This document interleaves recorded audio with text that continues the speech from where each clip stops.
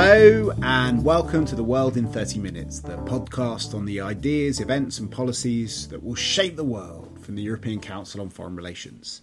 My name is Mark Leonard, I'm Director of ECFR, and I'm very happy to be presenting you a special podcast on populism and European foreign policy.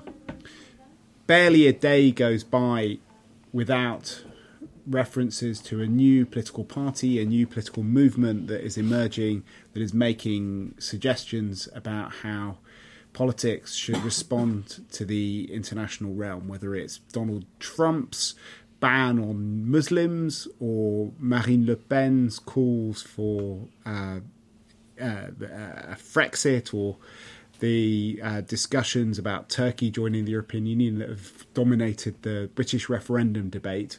Foreign policy has become an intrinsic part of our national politics, and as new political parties and figures emerge on the European stage, statements are being said which go way beyond the cosy consensus which has dominated foreign policy making in many European countries. I have four amazing speakers to make sense of this and to help us understand both what's happening within the EU, but also how this phenomenon is transforming some of our most important allies, such as the United States of America. First up is Susie Dennison, who is the director of the European Power Programme at ECFR, but she's also the lead author of a study of 46 insurgent parties around the European Union. She's had a team of researchers in all the EU's member states looking at what they stand for, talking to their representatives and trying to dissect their foreign policy positions.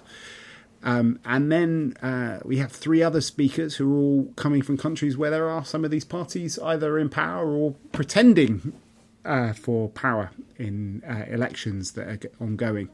Josef Janning is the co-director of our Berlin office, a senior policy fellow at ECFR, and he can tell us about the Alternative for Deutschland and the Linke and other parties that seem to be doing better than they were in the past on the German political stage.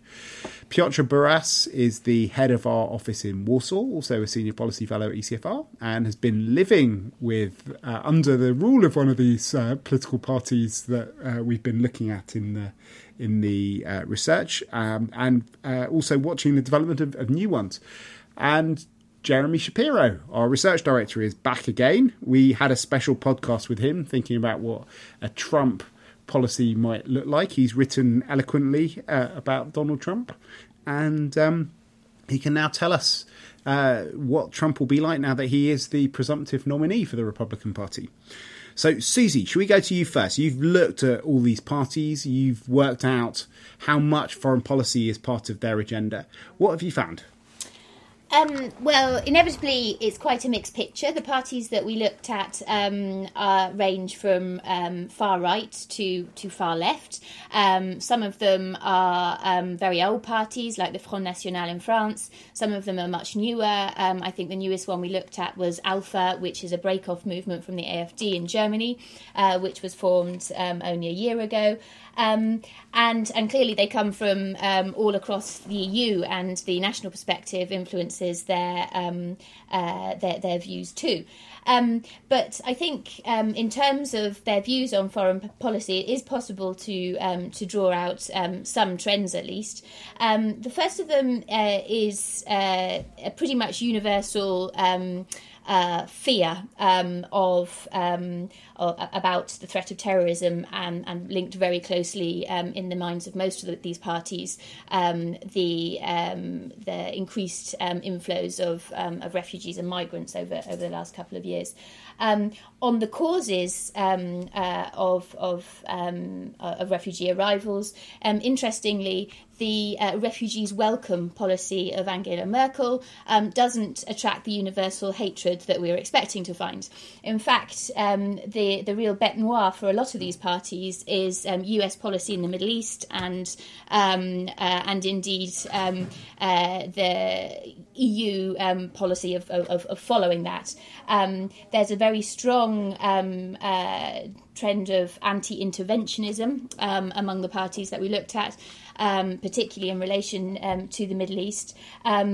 But with the slight exception that for a lot of the parties, the Russian intervention in Syria attracts a bit more support as having been at least a sort of a decisive effort to engage on the foreign policy front with the refugee crisis. In terms of other trends that it's possible to draw out, there's very much, maybe this was to be expected, a neighbourhood first approach. When it comes to foreign policy, to the extent to which these parties are focusing on foreign policy, they're concerned about what's happening around the EU borders. There is much less sympathy for the EU's old model of expanding and making it neighbourhood countries more like it when it comes to the south, and particularly on the question of Turkish accession, a lot of nervousness around that, than there is to the east. I think there's more sympathy with regards to supporting reform, potential EU and NATO accession for Ukraine. But getting a little bit further afield, very few parties, even those with a tradition in communist parties, have very much understanding or very clear positions on China and Russia as global actors, but much clearer views when it comes down to the economic links with those two parties, both in terms of Russia sanctions, where there is a fairly even split in terms of what these parties would like to see happen, but a lot of concern about the economic impact at home in Europe of keeping those in place. And with regards to China on specific questions like market economy status, not a very developed view either. Right. So half of the parties are pro-Russian and the other half are anti-Russian. Because one of the ideas that people have is that there are these links between Russia and all of these far-right parties, in particular UKIP, Le Pen, etc. It's difficult. I think I would say that around half of them are pro-Russia sanctions and half of them are anti-Russia sanctions. But if you go a little bit deeper, because I think that your position on sanctions is not just about your view of Russia.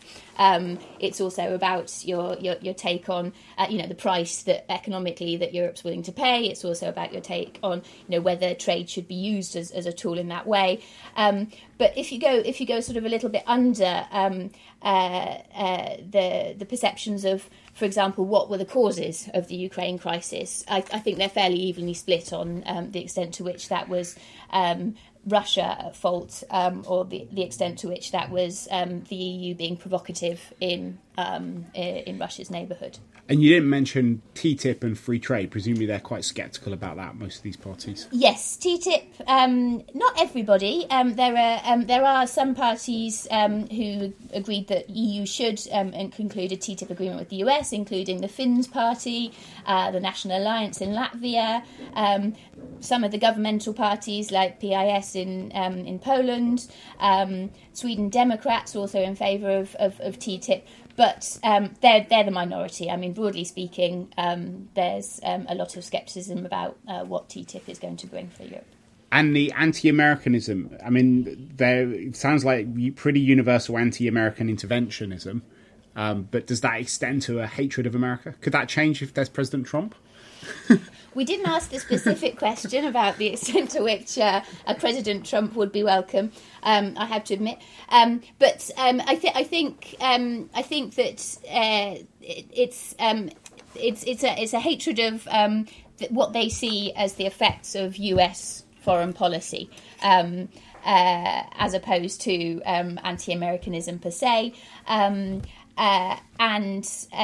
it's also linked to this sort of the choice which is made in the foreign policies as they're formed by these parties, effectively between Russia and the US in terms of who you choose to cooperate with in a security sense. Thank you very much, Susie. So that was a pretty comprehensive briefing. So what will be interesting now, particularly with the other speakers, would be to kind of explore firstly, whether any of these parties are going to end up in power in different places, but also how their policies might change national politics and EU politics, even if they're not in power, because often what we see is mainstream parties becoming like the fringes as a way of trying to resist them. Josef, you come from the country which has had the most retro politics so far. It's still completely dominated by mainstream parties. People apparently still believe in experts in Germany, which is a rare thing. They haven't been very popular during the British European debate recently. How much has Germany been affected, or is it still the last country with a kind of traditional representative politics structure where the citizens are willing to let the traditional foreign policy elites make foreign policy? It seems like it is, and it seems that if you compare the British debate to the German debate, that in Germany still the degree of cynicism in the attitude of people towards politics and political actors is much lower. But there is quite a considerable change also going on in the country, because on the fringes now, particularly on the right, you have parties that have absolutely no respect for the classic representative, elite-driven political consensus. And people who basically have very little hesitance to use every provocation that is available to them, like their liking for Putin, which in the face of the Chancellor driving the sanctions against Russia is meant as a serious provocation. And what they are using and what gives them resonance is they don't look at what Putin does at home. They only look at the fact that he stands up to being told by others what to do. And I think this is one of the central arguments that you will find all over the German right-wing populist discourse, and it resonates a lot with the findings that Susie just reported. This is something that puts Germany pretty much in the same basket as many of the other countries.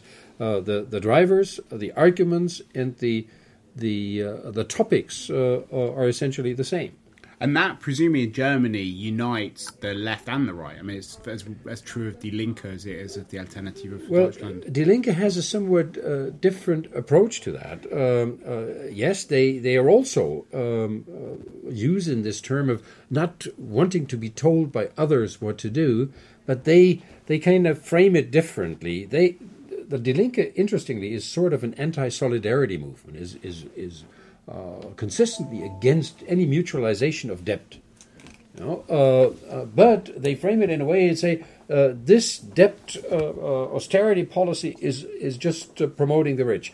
And for the same reasons, with the same arguments, they oppose any intervention, be it military or be it more sustained politically. They don't want to spend government money on problems elsewhere because they believe that it's only to serve the interests of the super rich or the major multinational companies.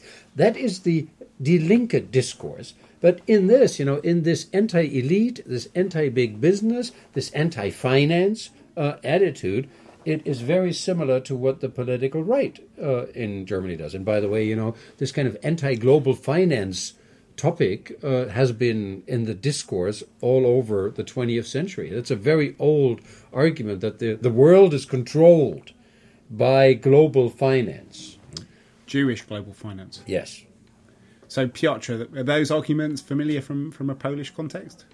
Not really. I think the Polish context is somewhat different, and the Law and Justice, the party, the ruling party these days in Poland, stands out somehow in this comparison with other far-right populist, right-wing populist parties across Europe. It stands out for a number of reasons, because it's if you look closely at the party's ideology and foreign policy, it is clearly not anti-American, which is a huge difference to a lot of, as we have heard from Susie, other right-wing parties in Europe. And it's clearly not pro-Russian. for obvious reasons in the Polish context. And it is strikingly enough, it's not anti-EU in a way. It does not put the Polish EU membership in question. What it does, and what it stands for, is a certain redefinition of Poland's European avocation.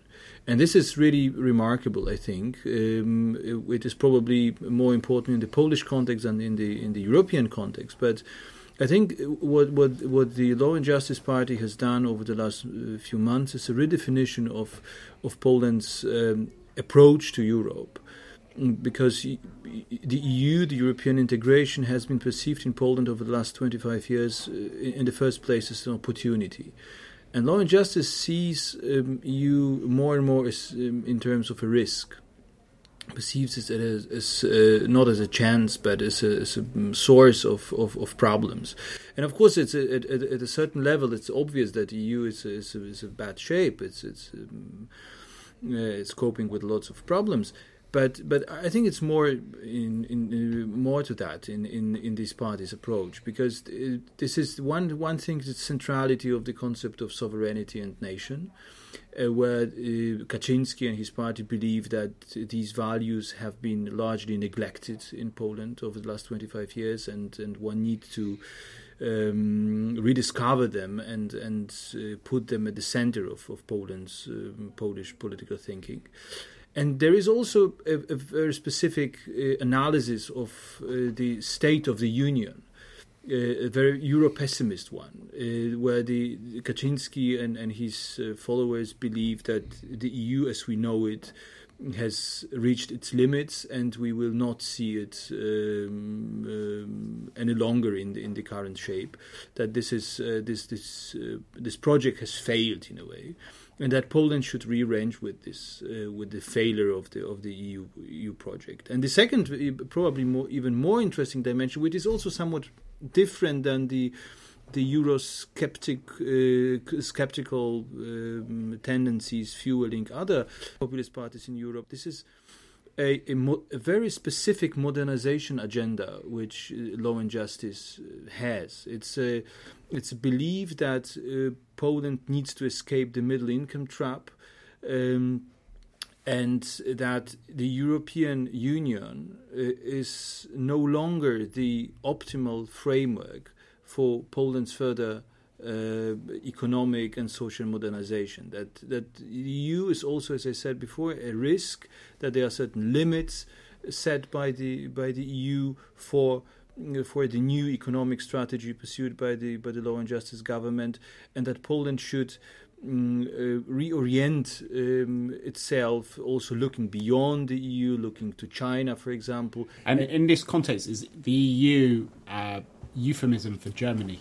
Yeah, to some extent it is, because Poland, Poland is perceived in this thinking as a sort of Hinterhof, the backyard of the German economy, and this is something what the governments want. They want to be a centre rather than a periphery.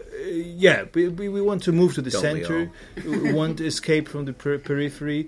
But of course, the funny thing and an interesting thing about it is that there is a lot of truth in this analysis. There is a lot of the analysis itself is not wrong, but the responses which the Law and Justice government offers for that are at least very controversial and very risky. So what kinds of responses are they?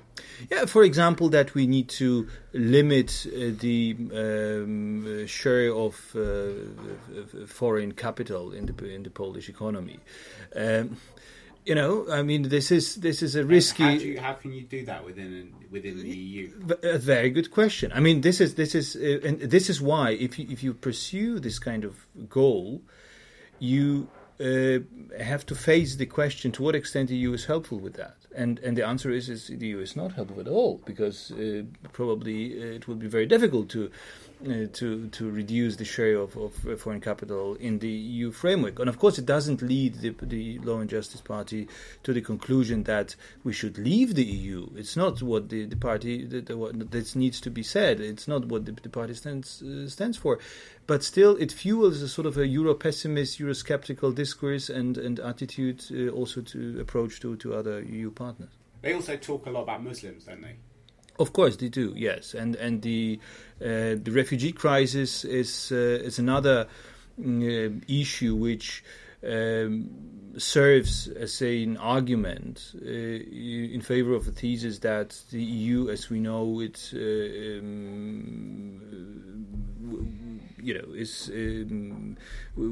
will not survive the current crisis, and that this EU is actually which is emerging on our eyes. It's not the EU we wished for, basically, because this is a EU which forces us to accept Muslims, refugees in our country, and we need to face up to this pressure and withstand it. And this is, of course, a very, very important subject. Also being part of a broader discourse in Poland, fueled by and triggered by the Law and Justice Party, whose essence is a opposition to the Western sociocultural model, and perceived as multiculti, vegetarian and cyclist kind of dominated concept, and a political, basically a political idea, and not a something which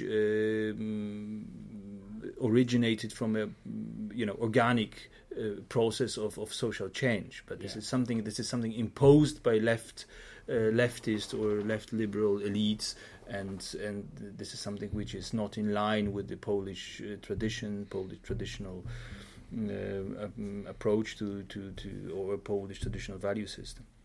So, Jeremy, how does Trump fit into this? I mean, he's doubled down on his anti-Muslim rhetoric after the killings in Orlando, but he does seem to have made the policy a bit more subtle and not just aimed at Muslims, but different parts of the world now. It's very interesting to listen to this conversation and to think about it in terms of Trump, because I think Trump is very much in the sort of tradition that Susie and Piotr and Joseph were broadly describing of a sort of European populist party. He's representing a position which is anti-globalization, which is anti-trade, which is anti-Muslim, which is frankly interventionist in the Middle East. I think if he was not American, you would probably describe him as anti-American. I guess it's always one of the problems with being American is it's harder to find somebody to blame. And I think what that's expressing is that, and I probably wouldn't have said this a year ago, that there is in the United States, like in most European countries, some fairly large minority segment of the population which holds these views and which is struggling for representation. And in Europe, this representation has come because of the difference in the political systems, has come through these political parties. But in the United States, these people have been around for the same number of decades that they've been around in Europe. They have struggled much more for representation because the parties in the United States aren't European political parties. They're actually coalitions of interests which exclude third parties, and which have been very effectively, up until this year, controlled by elites. And Trump broke through that, took over one of these coalitions of parties, and is now finally giving a voice to that 20% or whatever it is of people who have these types of views. And so suddenly, in Europe, this has been a very gradual and steady process, although continually accreting. But now suddenly we're faced with the possibility that this view will actually take over the United States. So it'll be a much more drastic change than we've seen in Europe. What's interesting about this, I think, is that if Trump wins this election, this view triumphs in the United States, and so in some sense takes over the world, and I would certainly recommend in that case that you dig a hole in your backyard and fill it with canned goods. But if he loses, the elite will reassert their control over the Republican Party and the Democratic Party. They will probably solidify the rules which he somehow worked around and permitted him to get it, and they'll stuff that genie back in its very frustrated box, probably for another generation. Unless they say that Trump failed because he was too moderate and too limp-wristed about these issues, and what you need is a really strong... Oh, well, plenty of people will say that, but my point is that a candidate won't be able to break through in the way that he did because they'll change the rules. So we've now kind of laid out the landscape. We can see that it is genuinely widespread, this phenomenon, though not yet in power in Germany, though those parties are doing better than they have done traditionally. What does it actually mean for European foreign policy? Does this mean that the kind of traditional Western ideas of a kind of outward-looking, free trade, values-based agenda is never going to get a kind of proper support because either it will be on the defensive in enough member states, or governing parties will be too scared of it, or there won't be a kind of American partner for it? Or I mean, I would say not so fast, because I think that there will be a reality check on a lot of these parties as they come into power. Firstly, there are two reasons I say that. Firstly, that when you put to the foreign policy spokesman for a lot of the parties that we interviewed specific foreign policy challenges, like what should we do on the Ukraine crisis? How do you handle the Syria war? And you gave them the choice between national solutions versus European solutions. When it came down to it, the majority recognised that for foreign policy issues, European cooperation was the preferable option. That was less the case for sort of more internal challenges like the Eurozone crisis. And so as long as you have a mix of different types of governments across Europe, I don't think the effect will be that quick. The second reason I say that is that when we looked at the way in which policies had developed for challenger parties that did get into power. So you take, for example, Syriza and the independent Greeks. They all sold out. They all sold out eventually, with the sort of the hardline position that they started with on Russia. And this wasn't the only example of that. So I do think that that the realities of governing do change things slightly. But certainly, getting into government isn't the only way that these parties can influence, through the media, through using sort of democratic tools such as referenda, as we've seen UKIP do in the UK, sort of forcing change that way. There are other ways that they can change the fabric. I've seen your list. You've got about 20 or 30 different referenda that are on the stocks that these parties are advocating on different bits of foreign and domestic policies. It could be pretty crippling to EU discussions. It could take up a lot of politician time, yes.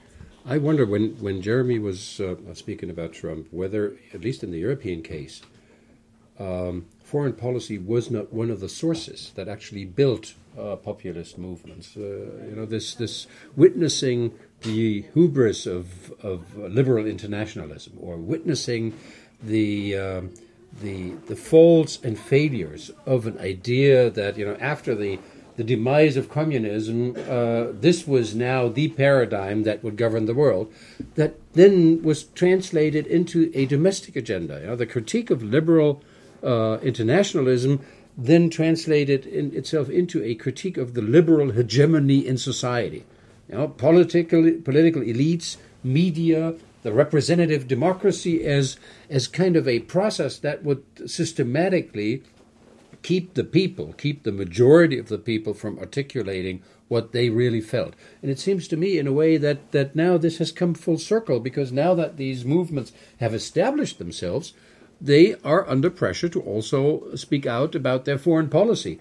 And they kind of continue the same reflex that probably contributed to their initial rise. And I think the role of the United States in this is very important, at least for many of the European right-wing populist movements. They have a very ambivalent relationship with the United States. It is not the classic left European, left anti-Americanism that is anti-power and anti-big-ish, but it is it's sort of a very old-style nationalism. It's a sort of an emancipatory presumably it's also movement. part of the anti-elitist politics, because if you want elites, the biggest elites are the EU and the US. I mean, they're kind of supranational. Piotr, you wanted to come in. Yeah, because I think that Josef's remarks was very interesting, but it also shows that whereas we have to do with the very similar phenomenon of right-wing or populism in Western and Eastern Europe, I think the sources might differ. And I think this particular aspect of liberal interventionism is not really so important in the Central Eastern European context, because of course there is also a backlash against liberal interventionism in Poland, for example, or in Hungary or in other Central European countries. But I think what is really important in this part of Europe is the change of the Europeanization paradigm. That we have lived in the era for 25 years where the Europeanization was the leading concept in Central Europe, and this is now over, and this is what is shaping really the political discourse in our country. I think what we haven't mentioned yet is racism. Part of the European right-wing populism is a racist undertone. That kind of, and that's your point, Piotr, is going away from this kind of civic definition of citizenship and what it means to be a European, back to an essentially ethnic or historical, religious definition. You can see it in the Polish case, you'll see it in the German case, you see it in a couple of other cases, in the French case very clearly. But my point was that that's what's very right was you was saying, but my point was that because you Mark asked about the consequences for foreign policy, and I think the fact that we are no longer living in this Europeanization paradigm means that there is less and less inclination or tendency in Poland and other Central European countries to take this European dimension of our foreign and domestic policy choices into account. That we just I think the domination of the domestic policy agenda is absolutely clear, and that was in the past that was not the case. That the for example the foreign policy impact on some domestic policy decisions was taken very seriously in Poland. Now it's not the case. This is the prevailing topic, or the prevailing interest is the domestic policy agenda, which is quite revolutionary in a way in Poland, but the foreign policy or European policy goals are not really seen as particularly relevant. So that kind of brings us back to Jeremy for the last word. What do you? I mean, there's obviously quite a lot of read across from what Josef and Piotr were saying to the US, but. Yeah, I guess I'm thinking about this question of for me, as I see this sort of rise of populism, I think a lot about this question that Susie brought up about the socialization of these parties, and I think here it's worth making a distinction between some of the European countries that we're looking at and the United States, and especially the smaller European countries. It's very easy for me to understand how a party like Syriza is socialized, particularly when it comes to foreign policy. They have incredibly little maneuvering room, and that's true for most of the European countries. I think the United States is different. Maybe even Germany is different. One of the problems with being the United States is that foreign policy doesn't really affect you very much, like it does the United States has very few constraints. It's, as a sort of friend of mine used to say, one of the problems with being rich is you can lose money for a long time without really noticing. It's one of the few problems with being rich. And so the United States can have bad foreign policy for a really long time without really noticing. And I think that implies that an American president who took these populist views would have a lot more capacity to do damage to the rest of the world first and foremost, but then eventually to the United States if he was in power. I think something similar, although not quite so extreme, could be said for Germany, which has a lot more freedom and is setting the pace a lot in foreign policy in Europe. But the rest of the European countries, really, we could argue about the UK and France, but the rest of them have a lot less freedom, and these populist parties, and even the effect these populist parties will have on the foreign policies of the mainstream parties, will be, I think, socialized by the system, and don't say that we can't have the types of mainstream foreign policies that we've had across Europe. Okay, so that is a pretty interesting discussion. I'm not sure I can pull it together and find a single thread that links everything up, except to say that we are going to enter a world where many of the assumptions which have guided the way that we think about foreign policy are going to be questioned, are going to be increasingly contested, and where foreign policy is going to be one of the central driving forces behind domestic politics, and one of the ways that these new parties try and mobilise support for their positions. And I think we could find that foreign policy becomes as unpredictable and as volatile as domestic policy has been in recent period. There will be a link sometime over the next couple of weeks to Susie's incredible survey, which will look at all the policies of all of the main parties around Europe. But we can already put up some links to things that we've written about some of these parties. Piotr has just written a fantastic paper on Polish foreign policy. Jeremy has written eloquently about Donald Trump in various different iterations. And Josef has written a number of letters from Berlin, as have some of his other colleagues, describing the new political scene over there. So, and even I have written some things on these areas. So if you go to www.ecfr.eu/podcast, you will find all of these things. And if you are interested in getting Susie's report, do please send me an email at mark.leonard@ecfr.eu. Please tell us if you've got any of your own comments on these topics. You can either put them up on the website or send them to us by email. Would also be great if you've enjoyed this podcast, if you could rate it on iTunes or SoundCloud or Mixcloud, post it on your Facebook page, put a post on ECFR Podcast's Facebook page, and generally spread the word to everyone that you know. Tweet about it as well.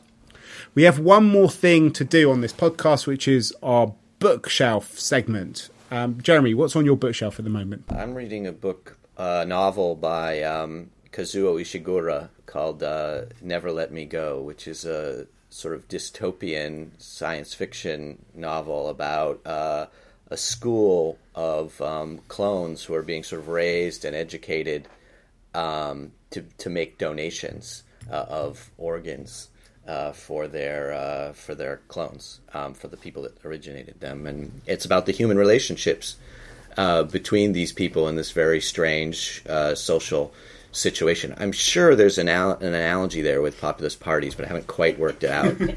What about you, Piotr? I'm still coping with the 4 volumes of Heinrich August Winkler's The History of the West, which is, I think, a very timely piece of literature, history of the Western project, which is today under stress. So highly recommended for anybody capable of the German language. What about you, Josef? Well, also in the German language, a new book out for a few weeks now from a former colleague of ours, Ulrike Giraud. Warum Europa eine Republik werden muss. Why Europe needs to become a republic. And unlike us, who still try to inform decision makers and the policy community about our ideas for a better European policy, Ulrike has written off this EU. She says that won't work. Policymakers have spoiled it. The Europe of governments is doomed to fail. So there needs to be a new Europe built on the idea, or the ideas, to say that, of the Western Republican thinking. And that has a lot of Jean-Jacques Rousseau in it, a new volonté générale. I find it rather problematic because Rousseau had some very weak spots also. That that is post-national. It has no nation states anymore, but it has like 35 regions. Interestingly, a lot of the smaller European nation states actually would be regions in Ulrike's design. So some of the nationalist problems are not really solved. So she believes that a new initiative has to be launched to kind of save Europe. And I think this book has the problem that a lot of the utopian books have, that basically they cannot say who should actually then do it. Okay, the utopianists, they don't have to say this because they say it's all an open process. We can discuss everything. But I think it shows where the thinking is in an interesting part of the educated, I'd say left liberal, younger elite.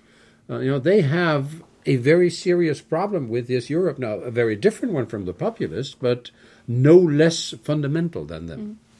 What about you, Susie? So I've been dipping back in recent weeks into a book I was given when I left the EU coordination strategy team at the Treasury in the UK in 2002. It's called This Blessed Plot by Hugo Young, and it's a history of the UK's very special relationship with the EU. So I'm reading it partly for nostalgia's sake and also partly in despair at the state of the debate here in the UK on the referendum. It's a fantastic book. So I'm going to end with Francis Fukuyama, who has written a piece in the Current Foreign Affairs on American political decay or renewal. And I suppose that's the question we've been grappling with. Is this a sign of renewal? And is it a good thing that all of these political forces that have remained underrepresented for a long time are going to be able to be brought into the political system and then abandoned once they betray their supporters? Or is it a sign of decay and an imminent leading indicator of the collapse of the entire Western political system? Anyway, we can return to that in future podcasts. But with from Jeremy Shapiro, Piotr Barras, Josef Janning, Susie Dennison and myself, Mark Leonard, it's goodbye for now. The editor of ECFR's podcast is Katarina Botel-Azzinaro and our researcher is Ulrike Franke.